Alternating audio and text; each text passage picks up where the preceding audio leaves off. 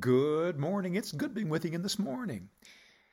One of the events that shaped the history of God's people through the ages was when they, after being in bondage in Egypt for 400 years, finally made it to the outskirts of the Promised Land. They were standing at the very brink of the river that stood between them and their wonderful land. All they had to do now was march in and possess the land.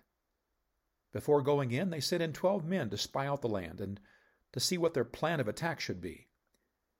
Instead of exciting the people to step on in, they told of giants in the land, men who made them look like grasshoppers in comparison. Every ounce of motivation immediately drained from the people, and it turned to mourning and complaining. Instead of obeying the Lord and gratefully trusting Him to conquer the land on their behalf, they refused to go in. Imagine the scene of the mass numbers of God's people all huddled together at the riverbank, plopping down on the ground and weeping uncontrollably. It was more than God could take.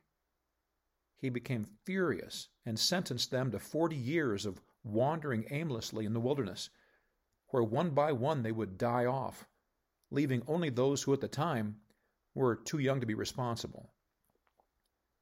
This dark day in Israel's past was called the Day of Provocation, or the day they tempted the Lord to wrath. God's people, and all believers by extension, are warned to never fall into the same grievous sin.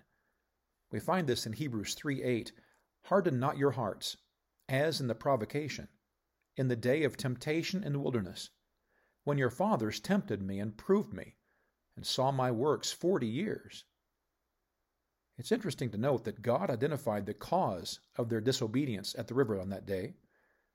He said they had hardened their hearts.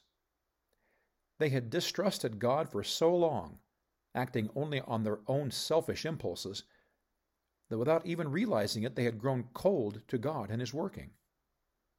The children of Israel had seen the power of God as the Red Sea had parted for them to cross, and then once they were completely over, to recede once again, drowning the Egyptian army. That mighty miracle followed the wondrous plagues that God had done before Pharaoh, ending with the death of the firstborn throughout the land and God's faithful protection of the Passover.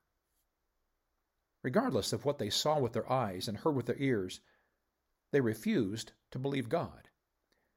When the time came for them to receive and possess the land He had deeded to them so many years before, they were unable to trust Him as a result of the condition of their hearts. We've been warned. Keep your heart sensitive to the Lord's working. Stay faithful to His leading, and trust Him in everything you do. Let's by faith march in and possess the land God has given for us to His glory. God bless you today. I love you.